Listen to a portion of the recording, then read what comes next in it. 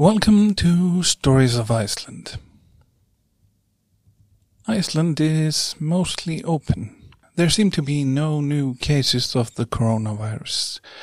We will have limited travel to and from the country later in June. We don't know if that's a good idea. Of course, a second wave seems inevitable, sooner or later, if there is no vaccine. We had a little scare in May when my whole family got sick and my older boy got a fever, but it didn't last long. I was assured that this was just a non-specific illness that was going around. The strange thing is that even with this assurance, I felt like, as the saying goes, a leper, because I couldn't go out in public without risking a coughing fit, which would have panicked everyone around me. I ended up feeling bad for thinking of the leper analogy when I read about a leper colony in Hawaii. It wasn't really like that. I just had to spend a few more days at home and got very little done. There seem to be ever more listeners, and quite a few of them have decided to support me on Patreon. I am truly thankful. If you want to help me focus more of my energy towards this podcast, please support me on Patreon. That is patreon.com/Stories of Iceland. My newest supporters are Jay Corral, Emily Cooper, Daniel Osher, Julie Fisher, Lena Gatt Anthtis, and Anne F. I'd like to thank all of them, especially Troy Williams, Kristen Rose, Robin Williams, and Catherine Matthews, friends of the podcast. Join them at patreon.com/Stories of Iceland. There is extra material there. But this is Stories of Iceland, and this is episode 32, The Boy Who Didn't Know What Fear Was.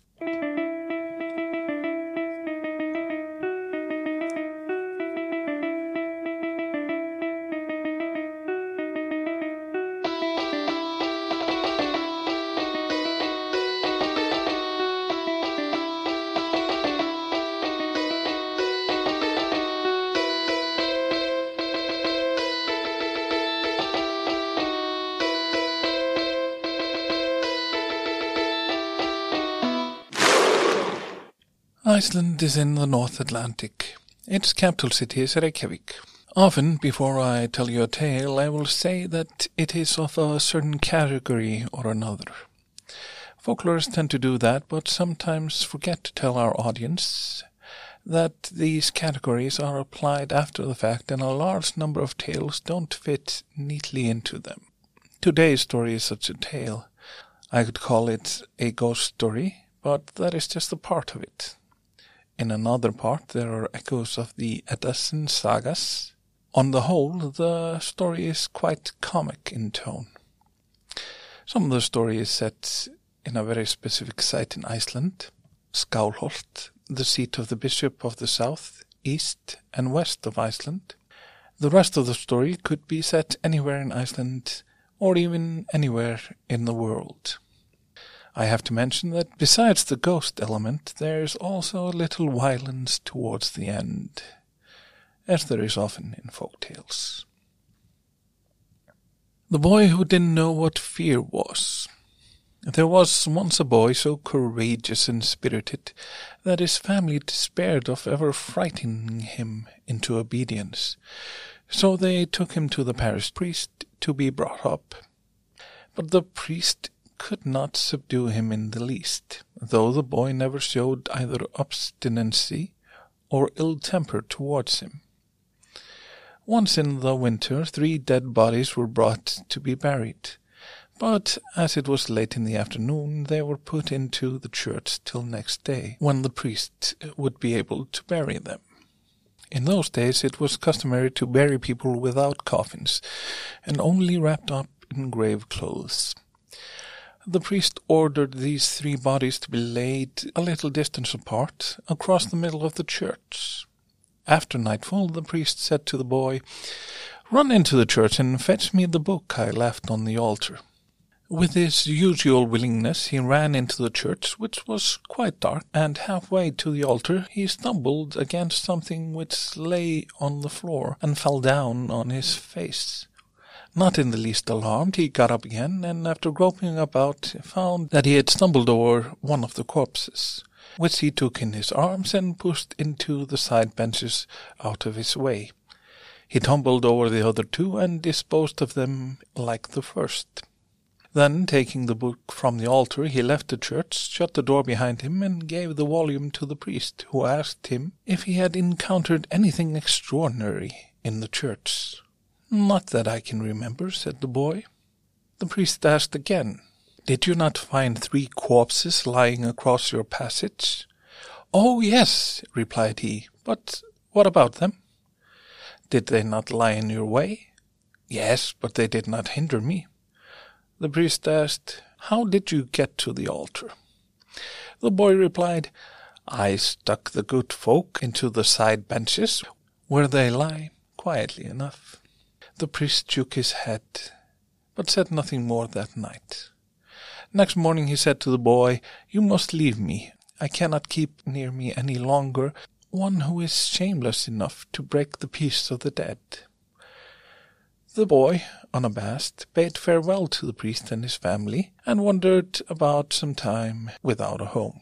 Once he came to a cottage where he slept the night, and there the people told him that the bishop of Skálholt had recently died.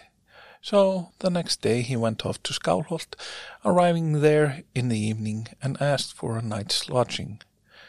The people said to him, "You may have it and be welcome, but you must take care of yourself."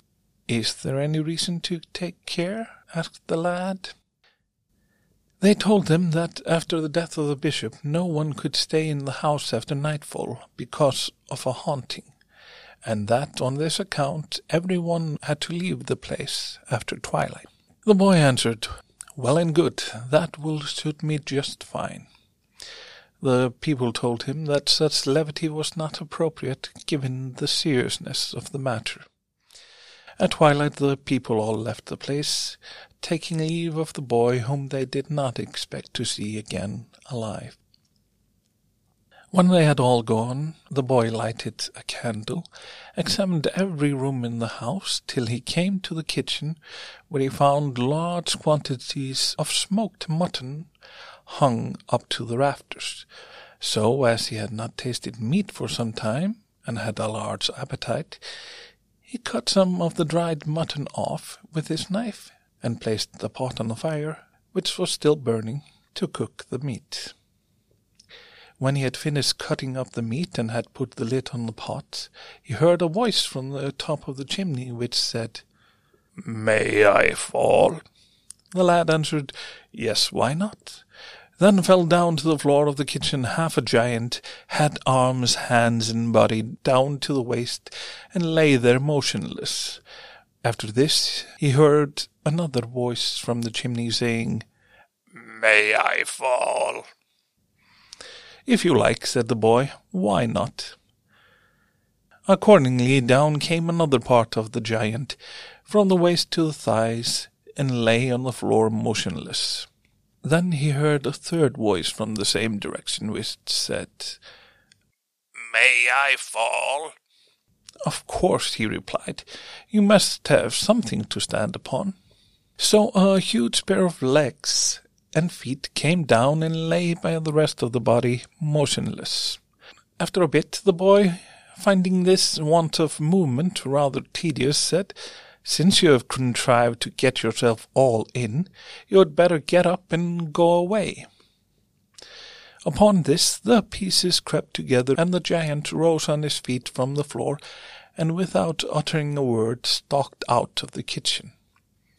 The lad followed him till they came to a large hall, in which stood a wooden chest. The ghost opened the chest, and the lad saw that it was full of money. Then the ghost took the money out in handfuls, poured it like water over his head till the floor was covered with heaps of it, and, having spent half the night thus, spent the other half piling the gold back into the chest in the same manner. The boy stood by and watched him filling the chest again, and gathered all the stray coins together by sweeping his great arms violently over the floor, as if he dreaded to be interrupted before he could get them all in, which the lad assumed must be because the day was approaching. When the ghost had shut the coffer, he rushed past the lad as if to get out of the hall, but the latter said to him, "Don't be in too great a hurry." "I must make haste," replied the other, "for the day is dawning." But the boy took him by the sleeve and begged him to remain yet a little longer for their friendship's sake. At this the ghost grew angry, and, clutching hold of the youth, said, "Now you shall delay me no longer." But the latter clung tight to him and slipped out of the way of every blow he dealt, and some time passed away in this kind of struggle. It happened, however, at last that the giant turned his back to the open door, and the boy, seeing his chance, tripped him up and butted him with his head, so that the other fell heavily backwards, half in and half out of the hall, and broke his spine upon the threshold. At the same moment, the first ray of dawn struck his eyes through the open door, and he instantly sank into the ground in 2 pieces, one each side of the door of the hall. Then the courageous boy, though half dead from fatigue, made 2 crosses of wood and drove them into the ground where the 2 parts of the ghost had disappeared. This done, he fell asleep till, when the sun was well up, the people came back to Skálholt. They were amazed and rejoiced to find him still alive, asking him whether he had seen anything in the night. Nothing out of the common, he said. So he stayed there all that day, both because he was tired and because the people did not want him to go. In the evening, when the people began, as usual, to leave the place, he begged them to stay, assuring them that they would not be troubled again by the ghost. But in spite of his assurances, they insisted upon going, though this time they left him without any fear for his safety. When they were gone, he went to bed and slept soundly till morning. On the return of the people, he told them all about his struggle with the ghost, showed them the crosses he had set up, and the chest full of money in the hall, and assured them that they would never again be troubled at night, so they need not leave the place. They thanked him most heartily for his spirit and courage, then asked him to name any reward he would like to receive, whether money or other precious things, inviting him in addition to remain with them as long as he chose. He was grateful for their offers, but said, "I do not care for money, nor will I stay longer with you." The next day he addressed himself to his journey, and no persuasion could induce him to remain at Skálholt, for he said, "I have no more business here, as you can now, without fear, live in the bishop's house." And, taking leave of them all, he directed his steps northwards into the wilderness. For a long time nothing new befell him, until one day he came to a large cave, into which he entered. In a smaller cave within the other he found 12 beds, all in disorder and unmade. As it was yet early, he thought he could do no better than employ himself in making them, and having made them, threw himself into the one nearest to the entrance, covered himself up, and went to sleep. After a little while he awoke and heard the voices of the men talking in the cave, wondering who had made the beds for them, saying that whoever he was, they were much obliged to him for his pains. He saw, on looking out, that they were 12 armed men of noble aspect. When they had had supper, they came into the inner cave, and 11 of them went to bed. But the 12th man, whose bed was next to the entrance, found the boy in it, and calling the others, they rose and thanked the lad for having made the beds for them, and begged him to remain with them as their servant, for they said they never found time to do any work for themselves, as they were compelled to go out every day at sunrise to fight their enemies, and never return till night. The last asked them why they were forced to fight day after day. They answered that they had over and over again fought and overcome their enemies, but that though they killed them overnight, they always came to life again before morning, and would come to the cave and slay them all in their beds, if they were not up and ready on the field at sunrise. In the morning the cavemen went out fully armed, leaving the lad behind to look after the household work. About noon he went into the same direction as the men had taken, in order to find out where the battlefield was, and as soon as he had spotted it in the distance, ran back to the cave. In the evening the warriors returned, weary and dispirited, but were glad to find the boy had arranged everything for them, so that they had nothing more to do than eat their supper and go to bed. When they were all asleep, the boy wondered to himself how it could possibly come to pass that their enemies rose every night from the dead. So moved with curiosity was he, that as soon as he was sure that his companions were fast asleep, he took what of their weapons and armor he found to fit him best, and snuck out of the cave, making off in the direction of the battlefield. There was nothing at first to be seen but corpses and trunkless heads, so he waited a little time to see what would happen.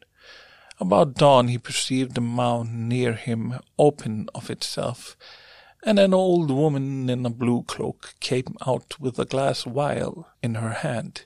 He noticed her go up to a dead warrior, and having picked up his head, smear his neck with some ointment out of the vial, and place the head and trunk together.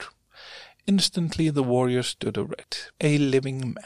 The hag repeated this to 2 or 3 until the boy, seeing now the secret of the thing, rushed up to her and stabbed her to death, as well as the men she had raised, who were yet stupid and heavy, as if after sleep. Then, taking the vial, he tried whether he could revive the corpses with the ointment, and found on experiment that he could do so successfully.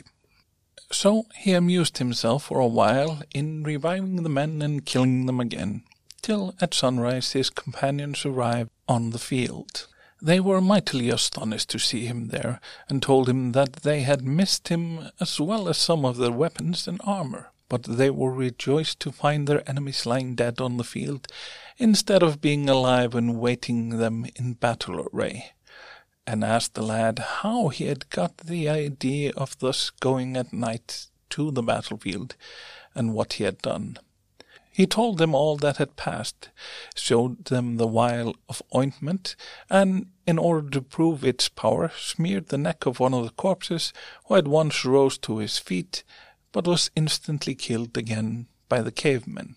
They thanked the boy heartily for his service, and begged him to remain among them, offering him at the same time money for his work. He declared that he was quite willing, paid or unpaid, to stay with them, as long as they liked to keep him. The cavemen were well pleased with his answer, and, having embraced the lad, set to work to strip their enemies of their weapons, made a heap of them, with the old woman on top, and burned them, and then, going into the mound, appropriated to themselves all the treasures they found there. After this they proposed the game of killing each other, to try how it was to die, as they could restore one another to life again. So they killed each other, but by smearing themselves with the ointment, they once again returned to life. Now this was a great sport for a while. But once, when they had cut off the head of the lad, they put it on again, back to front, and as the lad saw himself behind, he became as if mad with fright, and begged the men to release him by all means from such a painful sight. But when the cave folk had run to him, cutting off his head and placed it on all right again, he came back to his full senses, and was as fearless as ever before. The boy lived with them afterwards, and no more stories are told about him. I did say that this tale was quite a mix of types. The two first parts seem like they could be any Icelandic ghost story, but then the third part starts as if it were a wonder tale such as Snow White or Goldilocks and the Three Bears. Then the Edison sagas are represented by the warriors who come back to life to fight another day. But that is it for today, thanks to Emily Cooper, Julie Fisher, Lena Gatt Anstis, Emily Harper, Evan Williams, Jon Helgason, Crystal Bath, Austin Yule, and all my other supporters. And as always, special thanks to Troy Williams, Kristen Rose, Robin Williams, and Catherine Matthews, friends of the podcast. I am Ole Gneisti Soliasson, and this has been Stories of Iceland, episode 32, The Boy Who Didn't Know What Fear Was.